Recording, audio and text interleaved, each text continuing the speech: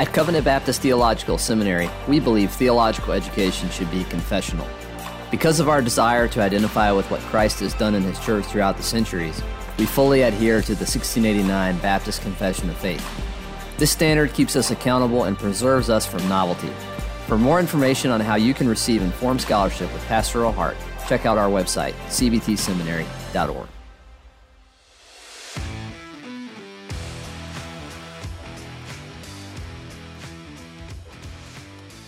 Covenant Podcast exists to equip listeners with theological content from a 1689 Baptist perspective. We pray you find this resource edifying, faithful to Scripture, and Christ exalting. Now, let's get started. Welcome to the Covenant Podcast today, and we're thankful that you've joined us for this conversation that Jimmy and I are going to be having today. We're going to be talking about the Baptist theologian John Gill. So, Brother Jimmy, will you get us started with this conversation by giving us a biography of John Gill?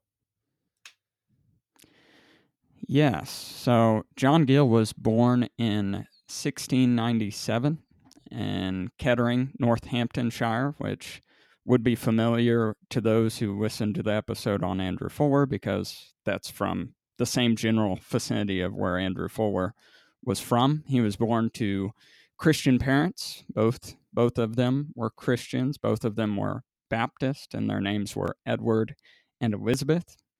John regularly went to church, and in 1709, he experienced conversion after hearing his pastor, William Wallace, preach on Genesis 3:19.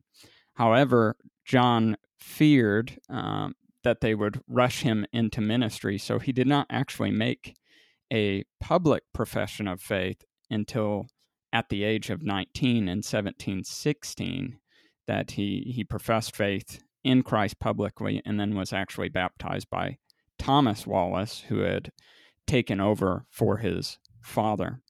John Gill had received formal education until the age of 11, where the person who was running that was going to require that students attend the Anglican parish if they were going to continue an education, to which his parents were not okay with. So he was pulled out of formal education, but he was known to regularly visit the public bookstore to the point where people would say something is certain by comparing the certainty of whatever it was that they were talking about to the certainty that they had that John Gill was at the bookstore. So he was always at the bookstore.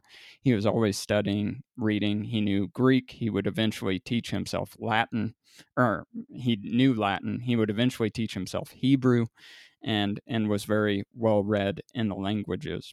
But in 1717, so John Gill would prove himself right, he eventually was sent to assist a pastor by the name of John Davis, and he assisted him in pastoral work as well as preaching.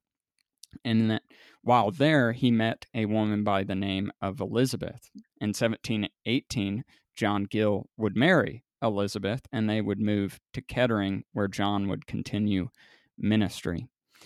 A year later, in 1719, John Gill began to fill the pulpit at Goatyard Chapel, Horsley Down, Southwark, which was the church of Benjamin Keach. And the pulpit had previously or immediately been filled by Benjamin Keach's son-in-law, who suddenly died. So they were having Gill come in and fill in. In 1720, he was called as pastor to that church, but there was a great deal of opposition. There was dissenting deacons that actually kind of held the church building hostage because they didn't think John Gill was ready to be there. But eventually, he all things did end up getting resolved. Those dissenting members eventually would leave, and some other members in 1723, including the family of Benjamin Keach, or the surviving relatives of Benjamin Keach, would leave the church and go elsewhere. But John Gill began pastoring at that church and he would remain there the rest of his life. In 1724, he published The Glory of God's Grace Displayed in Its Abounding Over the Aboundings of Sin. He regularly wrote and regularly preached. One of his biggest publications in 1728 is the exposition of the Song of Solomon, which would kind of move him into the public spotlight, and he became known as a skilled writer. Throughout his life, he would respond to various controversies, especially interacting with those who had left the orthodox position of the doctrine of the Trinity. That was one of his main areas of writing as well as engagement. He also, of course, dealt with the doctrines of grace, which he would eventually become most known for, or at least he would become known for it, and some would ascribe to him the position of high or hyper Calvinism. But he, all the while writing commentaries on, or verse by verse commentary on every book of the Bible, he would be awarded a doctorate from Aberdeen University. And while doing all these things, it's important that we remember that he was pastoring the whole time. He and his wife had some children, several children, but only 2 of them would survive childhood and survive both their father and their mother. His wife would become an invalid and die prior to John Gill in 1764. But he did care deeply for his wife and would regularly visit her and speak with her and encourage her throughout her various ailments. He would also write works defending believers' baptism, which we would think is important. And then he eventually published his magnum opus, The Body of Doctrinal and Practical Divinity, in 1769. Toward the end of his life, John Gill's church wanted to get him a pastoral assistant to help him with the preaching labors, because in his age he was not able to preach as powerfully as he had at one point in time. But he didn't want an assistant preacher and actually was considering leaving his congregation and resigning to studies when his church actually wrote a letter to him. And I'm going to read a portion of that letter. It says, "Another grievous circumstance is, which if the church is willing, you seem inclined to resign your office as pastor. This expression is extremely alarming to us, and is what can by no means find a place in our thoughts, it being our fixed desire and continual prayer, which you may live and die in that endeared relation. We say with united voice, how can a father give up his children, or affectionate children their father? Dear sir, we beseech you not to cast us off, but bear us upon your heart in spiritual affections all your days, and let us be remembered to God through your prayers, who knows but the Lord may visit us again and make us break forth on the right hand and on the left." So in that letter, what you see is a great deal of admiration and desire for John Gill as their pastor, and he would remain there all the way until his death in 1771, which would mean that he pastored at the same church for 52 years, faithfully expositing the word. He wasn't known as one who did a great deal of visitation, but when needs arose, he would go and visit and administer words of encouragement and be a pastoral presence. But he was beloved by his congregation. But eventually he passed away, and that church would eventually come to be pastored by probably the most famous Baptist in history, and that is Charles Haddon Spurgeon. So that church is a church that has a history of some of the great Baptist of church history. So that's a sketch of John Gill's life. He basically lived his entire life as a minister of the gospel, over 50 years of it anyways. Well, thank you for that biography on John Gill, brother. Can you give us some lessons that we can learn from the life of John Gill?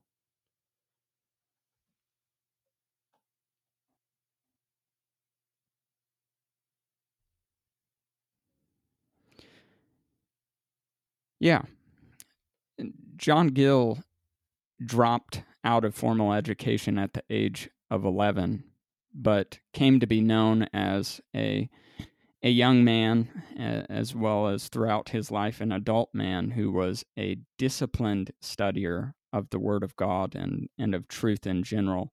So one lesson that we can learn is that even if one is not able to receive an extensive formal training in theological studies, even in the things like the languages, if one sets themselves to the work and works hard and is disciplined, they can gain a great facility to the point that John Gill was one of the most well-known scholars in the Old Testament and the Old Testament languages. So one lesson, and this is the same lesson that we can learn from Gill, is that to be a skilled workman in the office of ministry requires hard work and discipline, and ministers should set themselves to that. And then secondly, off of that same point, is that even if you are a lay person who wants to grow in your knowledge and understanding of doctrine, that you are able to do it much in the same way that Gill did. Probably not to the same facility or level that Gill did, but you can learn about these truths and become well-versed in the doctrines of our faith and in the scriptures that found those doctrines, or that are the source of those doctrines. Another point that we can learn from Gill is that even though he was involved in a number of controversies, most whom he disagreed with saw him as a man of integrity. He was able to maintain many friendships with people who he had strong disagreements with. One person, well-known person, that he had a great deal of disagreement with was the famous evangelist John Wesley. And John Wesley even would acknowledge that he was a man worthy of respect. So when we disagree with others, from John Gill, we can learn that we should strive to be kind in our disagreement, and to not disagree in anger, and try to be irenic in presenting our positions on things. A third thing that we can learn from John Gill is that it is important, or that is of great value at the very least, that a pastor be a pastor theologian. A pastor should be one who is well-versed in the doctrines of the faith. They should be one who is able to defend those doctrines from Scripture, which is our final authority, and they should discipline themselves to the degree that they are able to do that spontaneously if need be. And then lastly, I think one of the most obvious things that we can learn from John Gill is the value of serving at the same church for a long period of time. He served at that church for more than 50 years. Not many pastors ever can say that. And so we can learn that there's great value in staying at the same place for a long period of time and faithfully expositing the Word of God to people and ministering to the same congregation. And that will reap all kinds of good fruit. So those would be some of the lessons that we could learn from John Gill.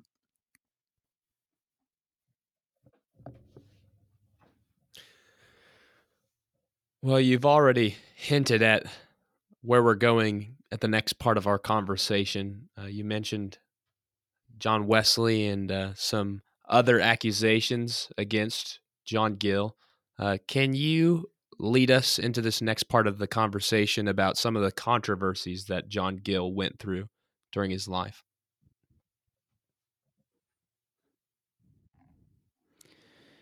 Yes.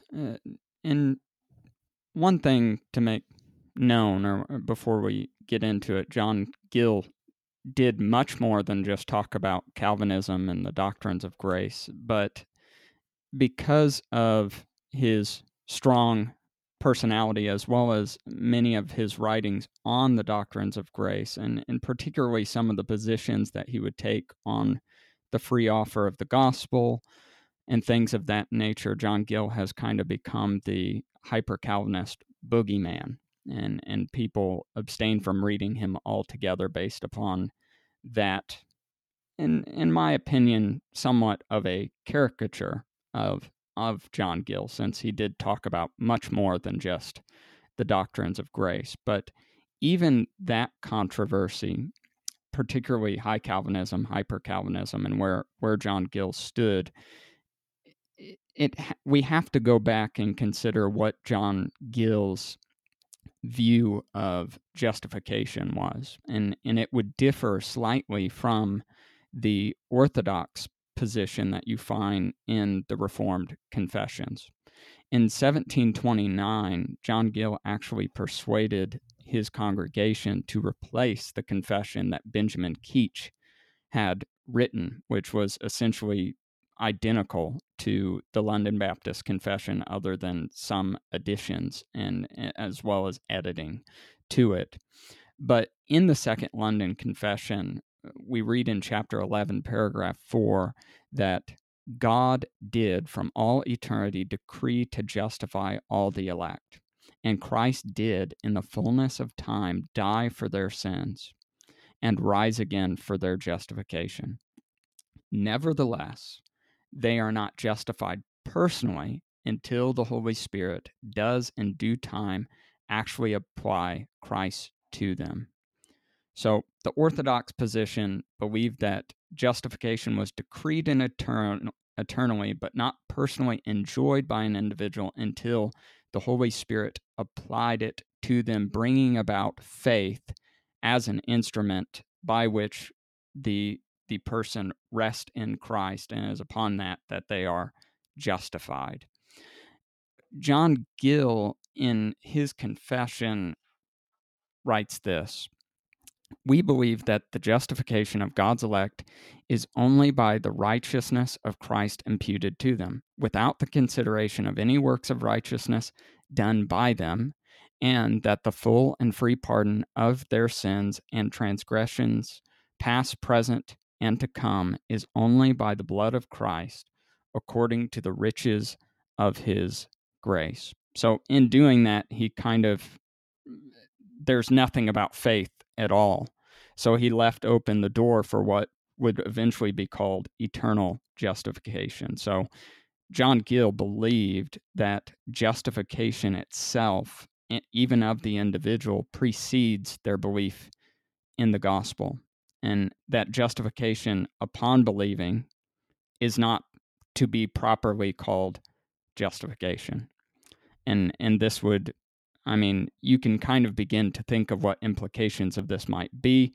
It could potentially lead to a sort of antinomianism. If someone is justified eternally, then they need to not worry about even believing in the gospel, but especially not in obeying the law of God as a rule of life. Now, John Gill never took it that far, but some who would come after him eventually would take it that far. John Gill still believed that the moral law summarized in the Ten Commandments was the rule of life for a believer, and that the elect should believe and repent of their sins and do those things. But the time of justification, in John Gill's opinion, is in eternity. Whereas the Orthodox Reformed believe that one personally experience justification in which God declares them right upon their belief in the gospel. And so a slight distinction there. But that leads us to this idea of Calvinism. And John Gill wrote a work called The Cause of God and Truth. It's a large work, and in it he defends the 5 points of Calvinism. He does it in various ways by going through controversial text. He also actually has an extended portion in which he provides quotations from early church fathers showing that the doctrines of grace were even present in the early church fathers. It's a very interesting work. But the question of whether or not John Gill was a hyper-Calvinist or a high Calvinist really kind of depends on what became known as the controversy of the modern question. The modern question is actually what Andrew Fuller sought to answer in his work, The Gospel Worthy of All Acceptation. And Andrew Fuller counters John Gill in this debate, which is why most would say that John Gill was in fact a hyper-Calvinist. So the modern question was, is it man's duty to believe the gospel? And a secondary implication of that is another question is, ought Christians freely offer the gospel to all unconverted? Andrew Fuller would say yes to both those questions. It is man's duty everywhere to believe the gospel upon hearing it. And ought Christians freely offer the gospel to all? Yes, which is where I believe that I can say safely that both Os and I would answer affirmative to both those questions too. However, John Gill at first likely would have affirmed those positions, but over time, and I would say connected to his understanding of eternal justification, began to be less open to the idea of freely offering the gospel to all, as well as believing that was man's duty to believe the gospel. He seems to have moved in the direction of hyper-Calvinism, but that didn't mean that John Gill or other high Calvinists of his day were not concerned about the lost being converted. They just seem to be less interested in pressing the gospel and pressing the belief of the gospel upon those who are at the present time not believers. So, was he a hyper-Calvinist? Tom Nettles says no. But Michael Haykin, another Baptist historian, seems to think that yes, he was indeed a hyper-Calvinist, even though he did not go nearly as far as some of his contemporaries or those who followed him. So that became an issue, and that's what's kind of cast a negative light on John Gill to the point where many have not read him at all because of this issue. However, I would say that John Gill, some of his most valuable controversial writings or engagement with controversies come in the issue of Trinitarian theology as well as the incarnation.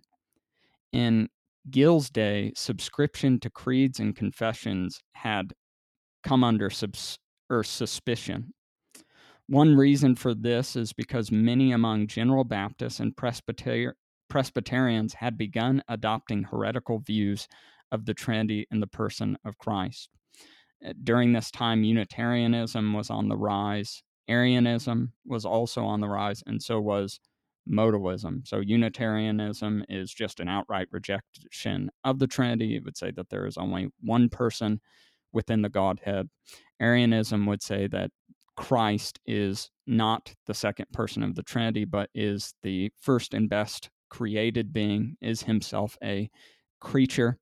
And then modalism denies the distinction between the persons and says what we seem to see as persons within scriptures are actually just different modes of the same person through redemptive history being expressed. They are different personalities, not distinct persons. And Gill responded to each one of these. And in the work A Treatise on the Doctrine of the Trinity, he defended the Trinity in general. in a dissertation concerning the eternal sonship of Christ, he defended the distinction between the first and second person of the Trinity by demonstrating that this was the historical position, that the Orthodox position distinguished between the persons. And then in his body of divinity, he gives a robust scriptural treatment of it. Dr. Haken, when I took a class on Andrew Fuller, when he was talking about John Gill, actually stated in class that John Gill is one of the main reasons that the English Particular Baptists remained orthodox on the doctrine of the Trinity, whereas General Baptist and Presbyterians and Congregationalists began to divert into these various false beliefs, these heresies. And then lastly, John Gill also contributed to the baptism debate, which we as Baptists think is an important issue, definitely not the most important controversy that John Gill dealt with, but he did write at length defending believers' baptism as well as congregational church ecclesiology. Now, since this is the Covenant podcast, it's worth mentioning that Gill did have a covenantal system, which he held to. He clearly affirms the covenant of redemption between God the Father, God the Son, and in God the Holy Spirit. And he wrote at length about the Holy Spirit's role in the covenant of redemption. However, his understanding of covenants seems to be a lot more like the Westminster's Confession of Faith, or understanding of covenant theology, one covenant of grace, multiple administrations. However, he still clearly believed that believers alone should be baptized, and also defended closed communion. So there's a summary of John Gill's beliefs about or engagements with the various controversies of his day. Well, thank you for that conversation on the controversies that John Gill went through. Brother Jimmy, what resources would you recommend to our listeners that want to study about John Gill, or maybe even his primary sources? So, about John Gill, if you want to read about him, I'd recommend By His Grace and For His Glory by Tom Nettles. Tom Nettles gives a little bit of a biography as well as kind of explains where John Gill fits in the doctrines of grace. And then another work that's entirely about John Gill that includes about a 40-page biography of him, but then actually talks about where he fits within the Reformed tradition, talks about him as a biblical interpreter, and also talks at length about his Calvinism as well as whether or not he fits within High Calvinism, is a work edited by Michael Haken called The Life and Thought of John Gill. And then another book that discusses as well as evaluates John Gill's doctrine is titled Theologians of the Baptist Tradition, edited by Timothy George and David Dockery. So those would be works about him. As for works by him that are, I think, worth engaging and worth reading, at least maybe not at length, but at least engaging in particular parts, would be his commentaries on the Old and New Testaments. John Gill is actually the first person to ever publish a commentary on every verse in the Bible. So they are worth looking into. He has good insight on every passage, so he's worth consulting. Another work, or his magnum opus, A Complete Body of Doctrinal and Practical Divinity, also would be worth reading. I especially enjoy his engagements with the doctrine of God and the Trinity. So those are fascinating sections that he is orthodox on and gives robust argumentation and explanation for. Another work by his is The Cause of God and Truth. That's where he defends the doctrines of grace. And also you get some citations of the Church Fathers, which in their standpoint on various doctrines that relate to the doctrines of grace. And I think that is a invaluable contribution that he gives. In fact, Michael Haken, who is not only a scholar of Baptist history, but also a patristic scholar, actually went back and reviewed these citations that John Gill gives of the church fathers to see if he's just cherry picking them and to bring them on his side. But he says, by and large, they are accurate portrayals of what the church fathers believe. And in doing so, John Gill shows that many of the church fathers, maybe not fully, but at least not in a contradictory way, affirmed the doctrines of grace as they would be more fleshed out in the Reformed confessions and traditions. So those would be the works by him that I would recommend.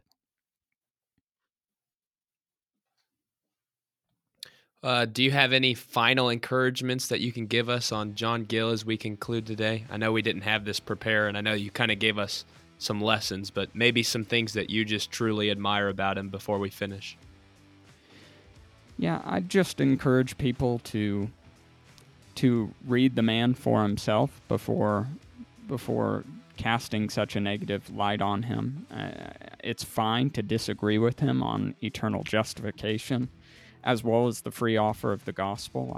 I disagree with him on both fronts, but I think he still has value, especially within the Baptist and even the more broader Reformed tradition of theology. So read him for yourself before allowing certain people to cast such a negative light on him to where you won't even hear what he has to say.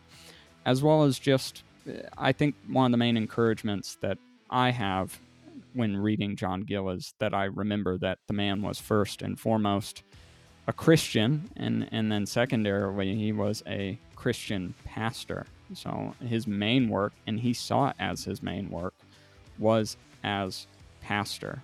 And his works were for the benefit of his own local congregation and the church more broadly speaking. So it's easy for us sometimes when reading these major figures of church history to forget that most of them, by and large, were pastor theologians. The same thing would apply even to those like John Calvin, but particularly within the Baptist tradition, the early Baptists, they were primarily pastor theologians who exuded a robust confessional doctrine and were willing to defend it. For additional content, check out our blog ministry at covenantconfessions.com. Also, keep up with our social media accounts on Facebook, Instagram, and Twitter. Next, head on over to iTunes and leave us a review. Lastly, thank you for listening to the Covenant Podcast. Grace and peace to you.